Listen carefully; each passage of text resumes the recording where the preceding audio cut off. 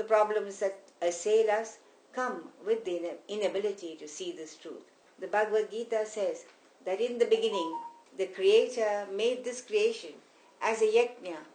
He sacrificed himself to produce this world, and thus the spirit of sacrifice or yajna was instilled in every creature.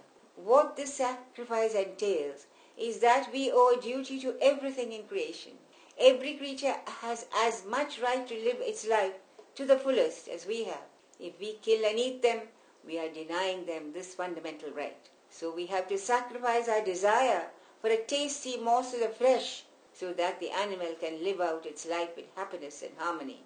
We have to stop cutting down trees to expand our own lifestyle and make toilet paper and other articles for our consumption. For the tree also has a right to live its full span of life.